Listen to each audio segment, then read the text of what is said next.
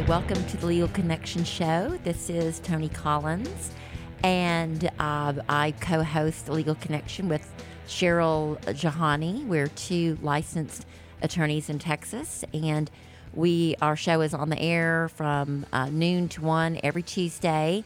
You can get us, check us out on FM 104.5 or FM 106.1. We also have a repeat of the show and on Facebook and on YouTube, and we're live on Facebook right now. You can get us at the Legal Connection Show on Facebook.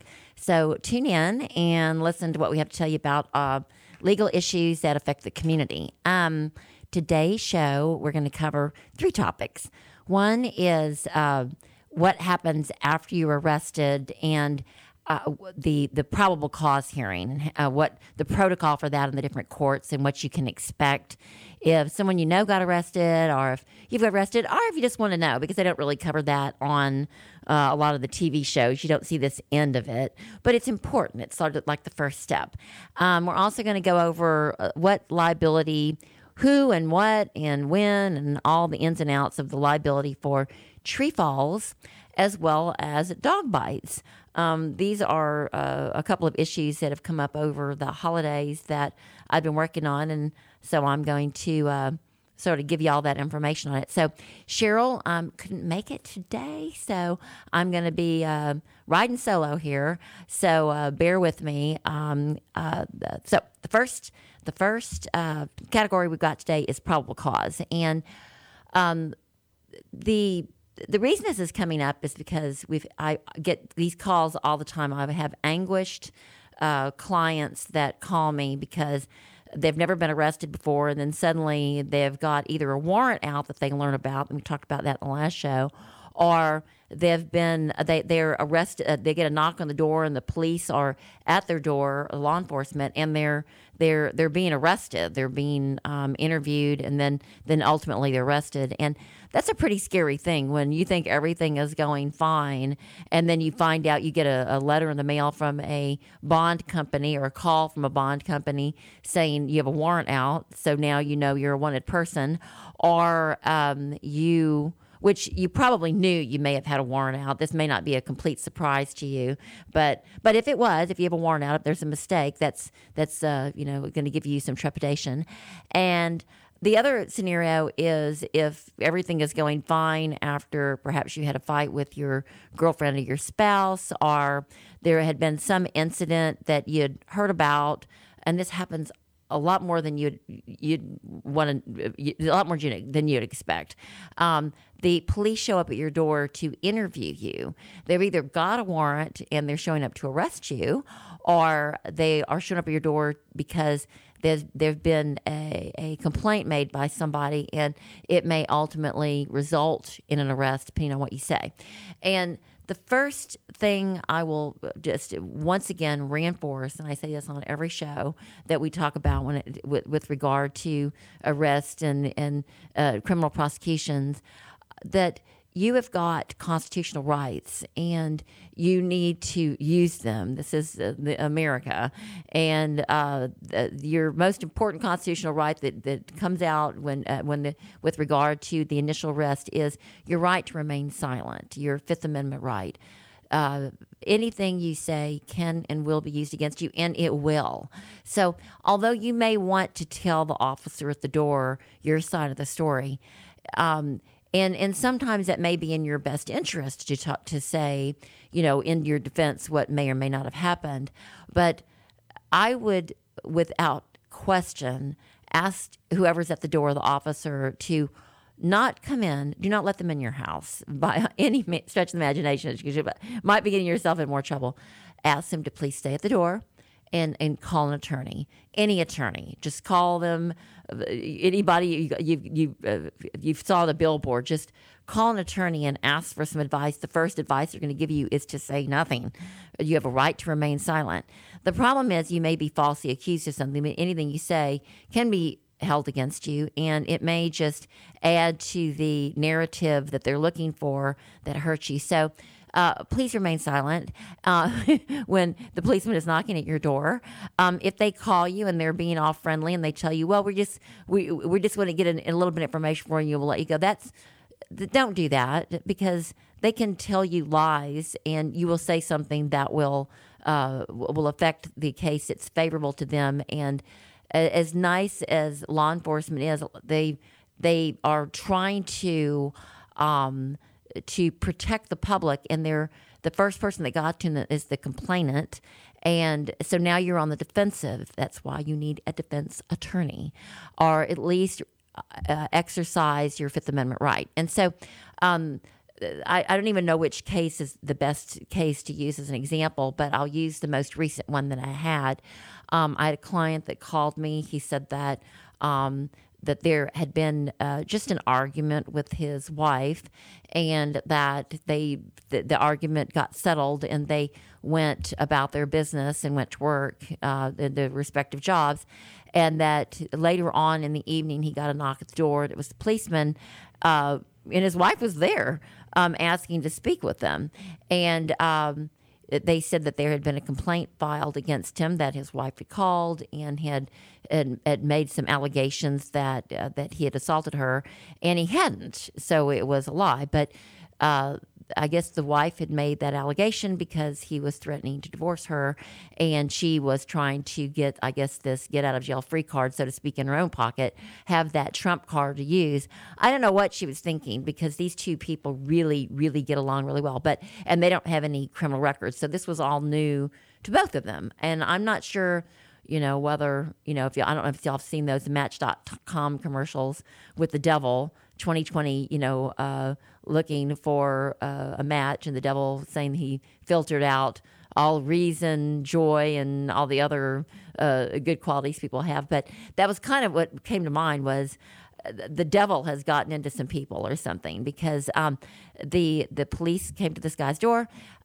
He was honest. He said they'd gotten into an argument, and that's basically, and then he went on to say what they argued about, which was nothing. It was just a verbal argument about nothing. It was just I can't even believe they argued about what they were arguing about.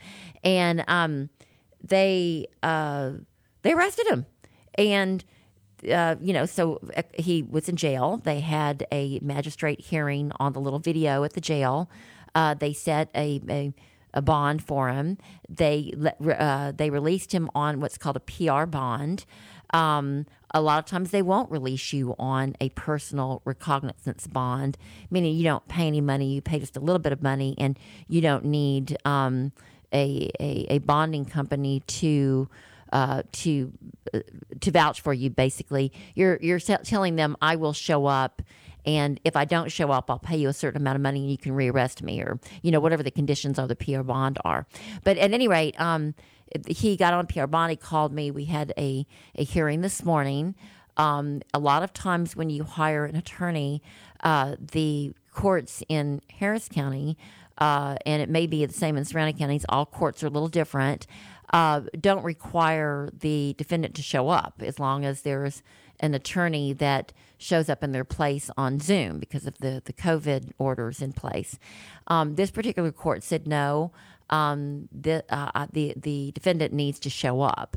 And so I, told him where to go and where to show up, and you go in. You can't get in if you've got a fever or if you've had any exposure. And then, of course, that's just one more a layer that you have to work through. I had another client that had been exposed to COVID. They wanted him to show up. I explained he couldn't. They understood. I asked the judge if he wanted him to come in later. He said no. We got a bond set, and everything was good. But in this case, we already had a PR bond, but they wanted my client to be there, which I really didn't understand, because I was just getting a reset. I just needed to look in the files and see what was said and what the allegations were and what evidence there was. And that in order for that to happen, I had to be signed on into the case, and that's what I was going to do this morning. Well, it ends up that in this particular court, the judge arraigned him, and the arraignment is the procedure set forth that where the prosecution is reading the complaint that's signed off by a peace officer of what the allegations are, and what the evidence is, and the judge hears it and determines whether or not there's probable cause, and if the case will will continue. And I will say in 99% of the cases that I've represented my defendants on, when I've gone to the probable cause hearing, it's just pretty much a rubber stamp. The judge hears what the allegations are. You're innocent until proven guilty, but it's a much lower standard at the probable cause phase. And so the standard to be arrested is reasonable suspicion. There's not a lot there, just reasonable suspicion that a crime has been committed. You go to court, and the judge decides whether it be a magistrate judge or the actual judge that's the presiding judge over that court, or even a visiting judge, whoever is behind the bench and has the authority to be that judge for that court, will listen to the evidence and the affidavit from the peace officer and determine whether or not that higher standard has been met for the case to go forward. Well, today they read off the probable cause information, and this judge decided that there wasn't probable cause. So my client had been falsely accused.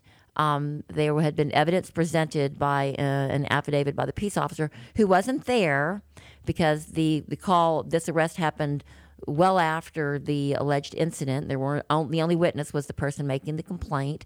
There was no evidence. It was just her word against his. And in this instance, the judge said, there's no evidence. I just don't believe that this could realistically have happened the way the complainant said it happened. And he didn't find probable cause, so the case gets dismissed by the judge.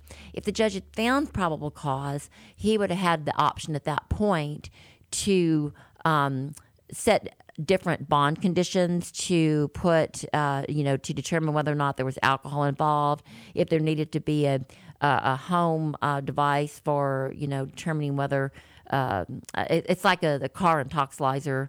It's not an intoxilizer, it's the interlock. You can get a home interlock if you don't have a car. You can get the interlock for your car. They could set bond conditions that a person can't, a protective order would be set so a person can't come within a certain number of feet from someone's house or their employment. And a litany of things can be set forth for the bond. And at that point, also the prosecution can move for a protective order if it's a family assault type situation. And then that order will be modified by the judge depending on what evidence he hears and is argued between the two attorneys. And this particular judge was really, really good because he reads everybody their rights, and he tells them up front, I know you want to get this case done, but I highly suggest that you talk to an attorney first, because there are other cases where you have defendants who want to go forward and just want to get it done. They know they did what they were accused of, and they just want to plead guilty. And this particular judge was listening to some defendants saying, I just want to plead, telling them, no, I highly recommend that you let me get you a court-appointed attorney if you qualify as an indigent and you need to talk to somebody, or I'm going to give you 30 extra days to go talk to an attorney. And I also, even if it was just a free consultation, which we do a lot, you want to run this by an attorney, because if you plead guilty, the range of punishment may not be fair. It may be that you need to plead guilty because it is there's I guess, judicial efficacy. If you know you did it, you don't prolong it. You can start your punishment, whatever you've agreed to, or not what you've agreed to, but if you accept an offer and that's agreeable to you, so you don't go to trial. And there's a whole lot of things that happen after that. But right now we're talking about the arraignment stage. And if you go to court and the judge finds probable cause, or even if he doesn't find probable cause, you don't want to say anything. You just want to have let me backtrack. If you don't have an attorney and you're at the arraignment and they're reading probable cause and the judge asks you some questions, it's still in your best interest to remain silent, because this is just what the complainant says, and anything you say and do can be held against you. So if the judge asks you generic questions like, is this your wife? Do you live together? Do you have money? Where are you staying now? Those don't go toward the actual incident. Those go to the judge is trying to reason through with regard to what your bond should be, whether it's fair, what you can afford, what is in the best interest of the public. So you can answer some questions, but still, I wouldn't be answering any questions at all. That's why you want to try to get an attorney there to answer the questions for you. So in today's hearing, I did answer the judge's questions for my defendant, knowing that the things that I was saying would be in his best interest and would not be something that would be held against him. It would be something I would actually argue in his case. And in this instance, the judge found there was no probable cause. The case was basically dismissed. They can still refile if they find other evidence. Just because the judge didn't find probable cause on this case doesn't mean it can't be refiled in the future if they acquire additional evidence. But with regard to, and I kind of lost my train of thought because I was thinking about them refiling it, the prosecutors, if probable cause is found and the case goes forward and a bond is set and there's bond conditions set, that doesn't mean that the prosecution, you can't work something out with them. You still don't want, it's still in your best interest you have an attorney present working with the prosecution so that you're not disclosing things and admitting things that hurt your case. Because an attorney can say something that is not an admission because the attorney wasn't there. They're simply representing you. But if it's you and you're saying something, that's an admission. You're telling law enforcement something that they can hold against you. So let's say that you're trying to work out a deal and you have an attorney, or maybe you're just really, really good and you know what not to say and you don't have an attorney. The prosecution still has the option to do what's called a noli and ask that and move for the case to be dismissed because they know that they can't go forward based on the evidence they have. If you've provided them additional evidence to show that what the complainant has said is not true, or you've got a legitimate affirmative defense, a fight, but it was a mutual fight. They pulled a gun on me first. I shot in self-defense, whatever it may be. I mean, those are extreme examples, and those are not the kind of cases you're going to be able to get dismissed right off. Those are the kind of cases that perhaps a grand jury could no bill if you present that evidence to the grand jury. But the prosecution does have some leverage there. So there's different stages of the case where this stuff can go away. In the case of a family assault, it could be that it was just there may have been some alcohol involved. Both parties were arguing. There really wasn't an assault at all. It was just the complainant was upset and called the police. The police arrested with reasonable suspicion. And then later, the complaining witness, being the spouse or the wife or the boyfriend or the whoever it may be, decides that they don't want to press charges because either they lied or it didn't rise to the level of an actual assault, or maybe they started it and they want to recant. So if that happens and the complaining witness is the one that wants to stop the progress of this case, it's now a train wreck, then the complainant can go to the district attorney's office and recant the statement. And it's not as easy as just calling up the prosecutor and saying, it didn't happen, I lied.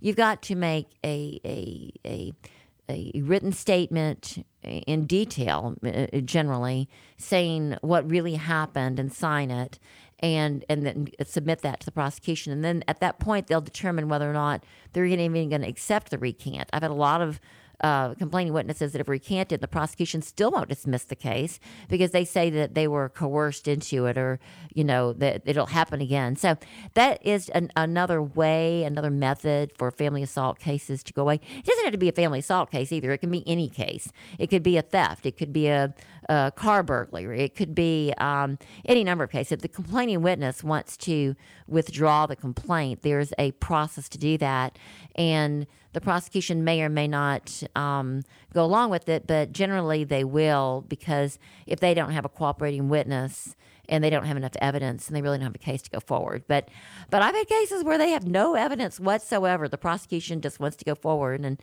maybe they don't like me, or maybe they've got an agenda. But once there's probable cause and you go forward, then the prosecution or a jury or the judge at a bench trial, a full trial, not just without evidence being presented and admitted formally, is the only way that the case can can go away, other than doing a plea bargain for a lesser charge or whatever. But I'm kind of getting ahead of myself. I'm telling you I guess the anatomy and the life of a case, where really I was just talking today about probable cause.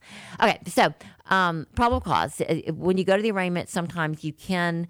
It's very seldom. But a lot of times, if you've got a really good, reasonable judge, and the judge hears the case and doesn't believe that the complaining witness is telling the truth, or doesn't believe that the truthful evidence goes to the level of the actual charge that is before the court, the probable cause may not be found and the case will go away. And that's just a very happy day. And that happened to me this morning. And it was beautiful. And I'm just hoping that things work out very well for my defendant, who is my defendant client friend. He is amazing, very talented, has no record. There's no reason for this ever to have happened to him during the holidays. I don't know what it is about the holidays. People get, I guess their emotions are a little higher. And with COVID and everybody having to stick around, I guess maybe money issues. Who knows? Who knows why holidays bring out the best and the worst people. All right. Next topic. Trees falling on your property are either damaging your property or your tree falling on your neighbor's property. What to do? We've had cases before, or we've talked about this, other shows on tree falls, but I had another potential client call me and ask me what she could do. She had a massive, it looked like 100-foot, it appeared to be a pine tree. It could have been an oak tree that was on her neighbor's property that fell onto her house, destroyed the roof. Surprised that no one got injured. There was significant damage to her house. It's not livable in a livable condition. And the way her story went was that she had informed the people that owned the property next door that there was a tree that was hanging over her property that was in bad condition, that looked like it would fall on her property, and asked that they trim it because if it's a trespass if someone's tree grows over your fence or over your property line. You're well within your rights to trim the limbs if they're over your property line. But it's always best to work it out with your neighbor first because it is their tree. Maybe they want to remove the tree. But if somebody's got a tree limbs that are on your property, you're well within your rights to trim that part of the tree that is extended over your property. And however, if the roots of the tree are and the basic, the tree itself is on your neighbor's property, it's their tree. And if you go cut those roots, you may have a liability issue if that tree dies. What if it's a 100-year-old oak tree that's got, its historic value, and you go cut or poison the roots that are on your side and it kills this tree? And let's say they can prove that. Maybe there's some bad blood between y'all. You may have a lot of liability for killing their tree because the tree wasn't really harming anything and you just wanted to get rid of the tree because let's say it was blocking your view or blocking your billboard, or there was some issue with the tree, or maybe you just didn't like your neighbor and you wanted to get rid of the tree. You can't go around killing trees. You can work something out with your neighbor. If it's a danger and you've warned them and they knew about it, and we'll go into a little bit more of the legal technicalities of that, and they don't take it down, there's some liability on their side. But here's the law on fallen trees. Homeowners are responsible for what falls into their own yard. So if a storm causes your neighbor's tree to fall in your yard, it is your homeowner's insurance that covers the cost of removing the tree and remedying the damage it caused on your property, of course, after your deductible. So if you can see that there's a big tree next door and it's right on the property line, but it's on the other side of the fence, and it's 100 feet tall and it's very near your roof, and you're worried about it because it sways in the wind, but it's a healthy tree, and you tell your neighbor, you need to remove that tree because it's going to hurt my property. And they said, no, I love my tree. It's my tree. It was here when you moved here, whatever the case may be. We're not going to take the tree down. And then the next day, the tree, and let's say you've written letters, certified letters. Let's say it wasn't the next day. Let's say it was the next month. And that tree falls on your house. then your homeowner's insurance is what covers the cost of that damage. There's really nothing you can do about it. Hopefully, if you've got homeowner's insurance that had, all risk, wind damage, lightning damage, you've got a policy that covers maybe even tree falls, and you're home free. But the wind and lightning are generally covered perils in your standard homeowners HO3 homeowners policy, or they are included in a homeowner's all risk policy. So you need to look at your policy if a tree falls on your house. Your homeowner's insurance may or may not cover the cost of the tree cleanup, depending on your policy, so you'll need to review it. It will likely cost, subject to the sublimits, the removal of the fallen tree if it's due to the covered peril, such as a storm. But let's just say the tree fell and there wasn't a storm. There wasn't even any wind. It just fell over. Oak trees do that. They've got shallow roots. If your neighbor's tree was dying or dead, that's a different story. Then your neighbor is liable for the negligence of not mitigating the damage. However, it's your burden as the homeowner who was damaged to prove the tree was dying or dead, and that the homeowner who had the tree was negligent, because this is a negligence case. If a tree falls on your house, and I'm just saying this is like for the person that's tree did fall on their house, and certainly this is going to happen maybe after a rain. We've had some windstorms. We live in a very highly treed, wooded area around here, and it's not uncommon for trees to fall over. If a tree falls on your house, the first thing to do is, if it's safe, is to try to prevent further damage to your home and property. Make sure to take some photos to document what happened. Then call your insurance agent. You can explain, he or she will explain your options and help you understand if and how to file a claim. So call your agent first. You may not want to file a claim because you don't want to up your insurance. It may be that your deductible is so high that you can cover this without actually making a claim. So call your agent first. They'll know they're not going to call the claim in. They're not going to hurt you. They want your business. They want you to get insurance with them the next year. That's how they make money. So call them first and kind of find out what your options are with them. If you do file a claim, when you file a claims adjuster will come by to evaluate the damage and explain how your homeowner's policy comes into play. It's recommended that you call your claims adjuster before you contract to have the tree removed, so that they can see what's going on, so they can look at what the damage is. So they can, if it was a dead tree, you'll know what your options are, all right? Sometimes trees fall on cars. If it's not safe or possible to remove the tree from the car yourself, you should call a professional to remove it. Again, talk to your insurance agent and a claims adjuster first. Take photos of the fallen tree on your car. Depending on the damage and the terms of the insurance coverage, your optional comprehensive insurance for your car under your auto policy may also provide coverage for the loss. So you have two different kinds of policy coverage that you're looking at. Now, preventing tree damage. Preventative measures matter when it comes to trees. Start by looking for signs of distress, such as dead limbs, cracks in the trunk or major limbs, leaning to one side, or branches that are close to the house or a power line. Mushroom growth on the roots or the bark can also signal trouble, that you've got a diseased tree. Homeowners should be concerned about the health of their trees. It's possible for you to be held responsible for the resulting damage to your neighbor's house or property if your tree falls due in whole or in part to your own neglect. One of the best things to do is to regularly have your large trees trimmed. And that just comes to mind about what happened to Governor Abbott. He was just jogging along the street, and my understanding is a tree limb fell on him, and that paralyzed him. And that's why our governor has been paralyzed. And he was an athlete. He had made it through college. I believe he went to UT. I think he may have even made it through law school at that point.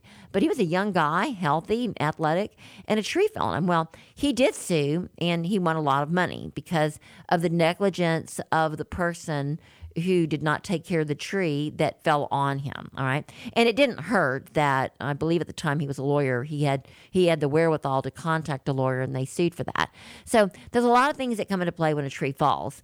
But don't automatically think that if the tree fell and it was your neighbor's tree that fell on you, that it's their fault. It could be that the tree was perfectly healthy and it was an act of God. It could be the tree was perfectly healthy and it was just, the roots were not well rooted and it fell.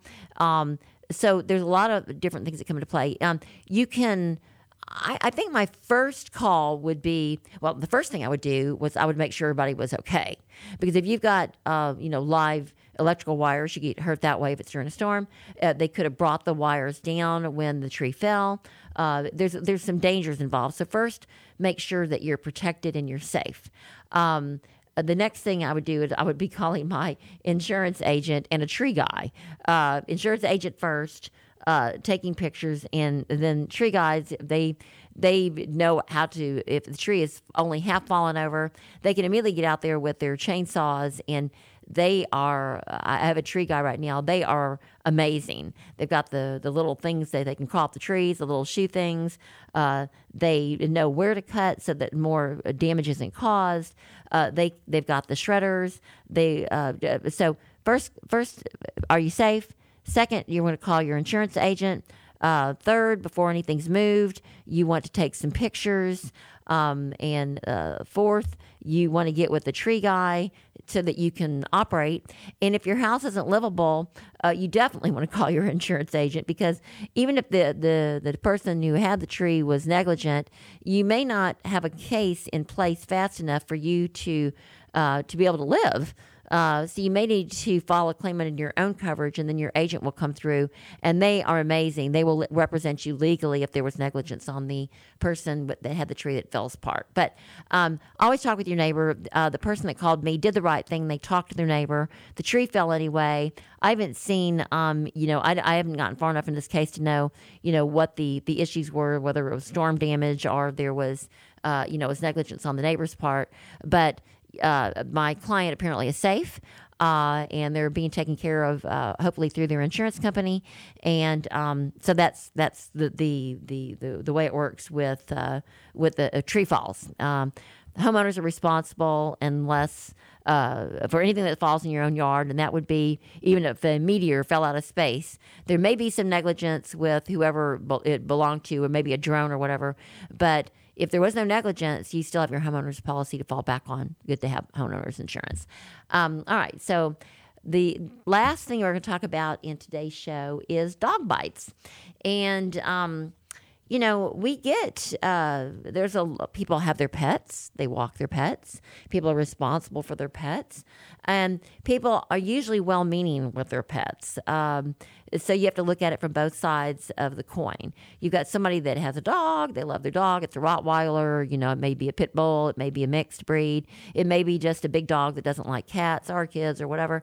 But they're walking them. And this dog may not have ever shown any dangerous, features or actions toward people, and then all of a sudden the dog gets loose and bites the mailman or bites somebody, and that person is now injured or maybe severely injured, and so what do you do?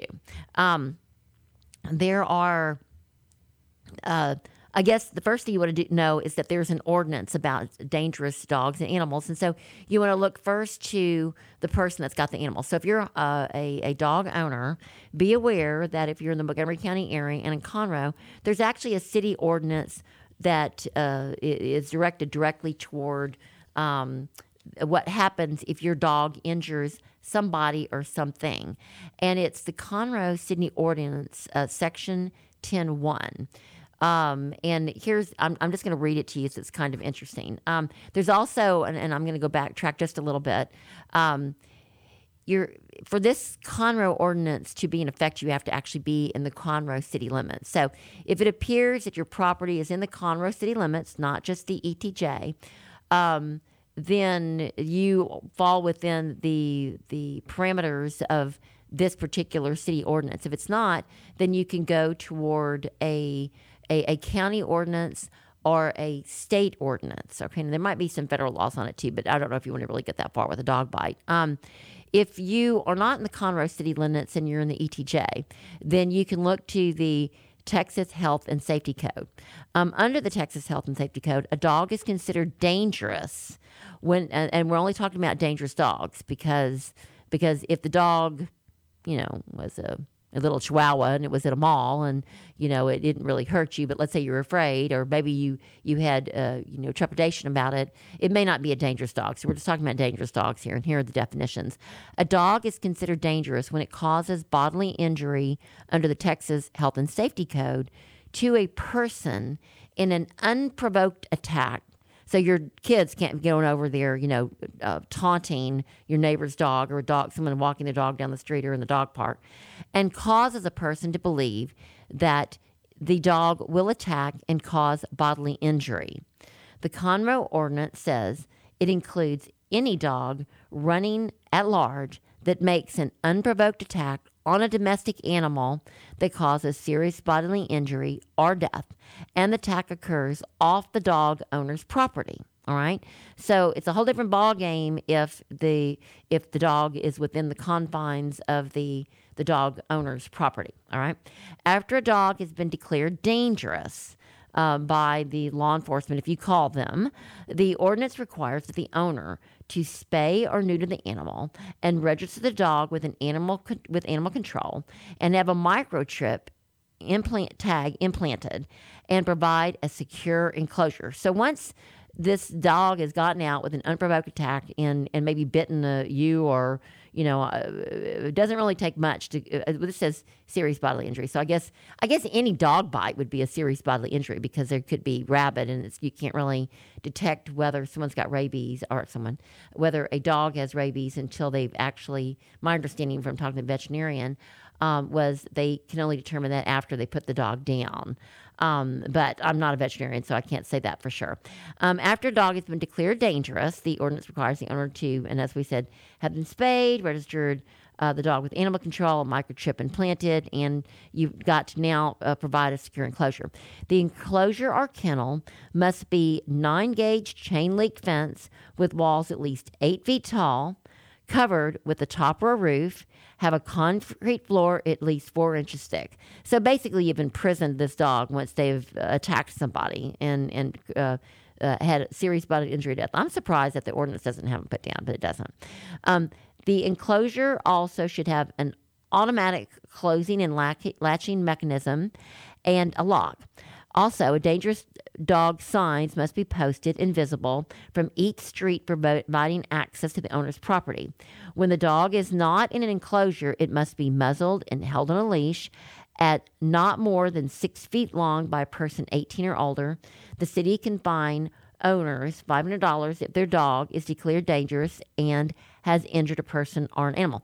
So basically, you've got so many requirements once this dog has injured somebody. And this is a Texas Health and Safety Code. It could be that if you're, that the Montgomery County ordinance or a particular city that you're in will have a stronger penalty than what the Texas Health and Safety Code provides. So this is only the state level. You've got to look at all the different levels. The Conroe ordinance, if you're within the city limits of Conroe, describes has a little bit of a different meaning.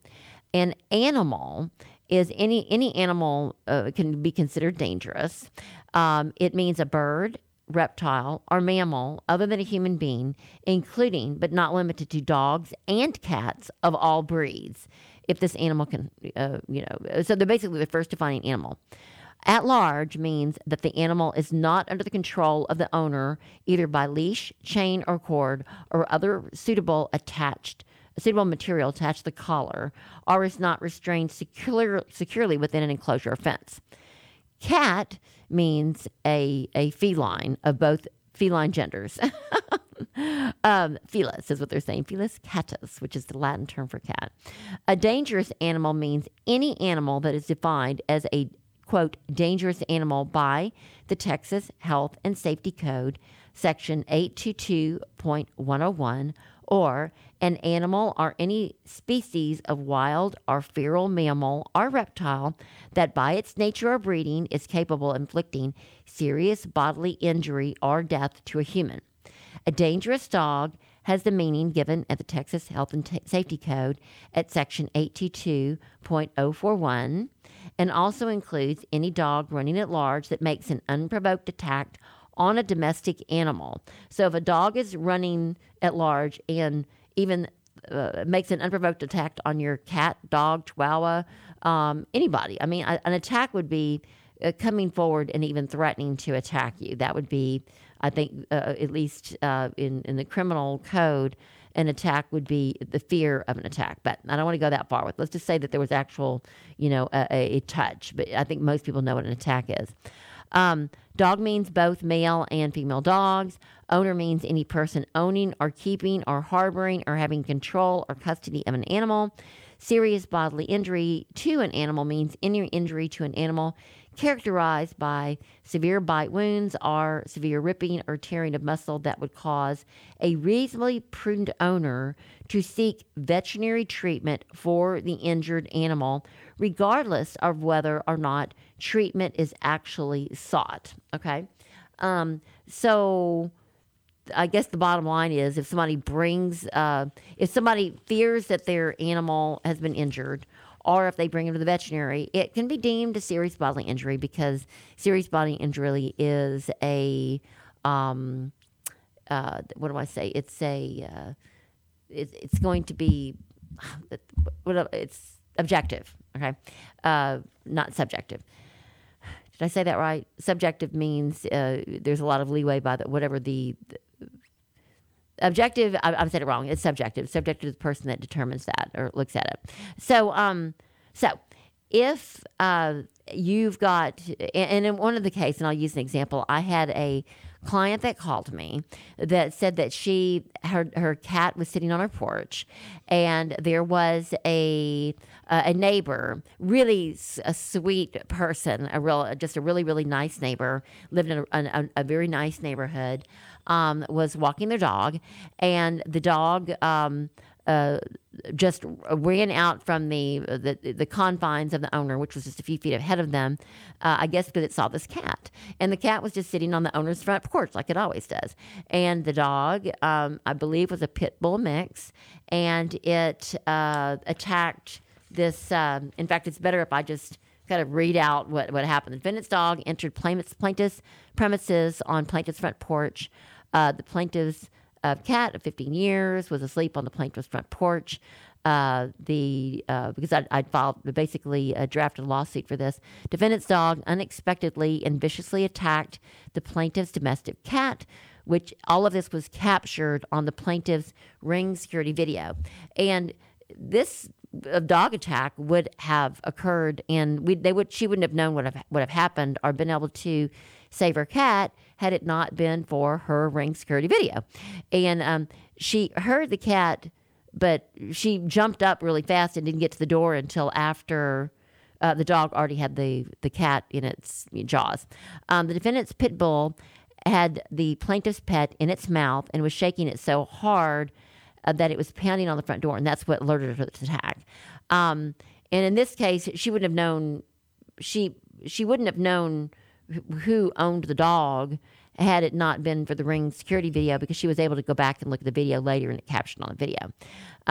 Plaintiff's cat was near death because it was being shaken. It suffered internal damage, had multiple bite and scratch injuries.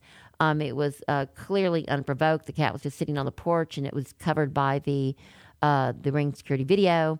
The plaintiff attempted to save the cat and repel the unprovoked attack. Plaintiff suffered from fear and anxiety because the defendant's dog almost attacked her when she tried to chase it off. She was able to determine who the owner of the dog was because her Ring video captured who the owner was.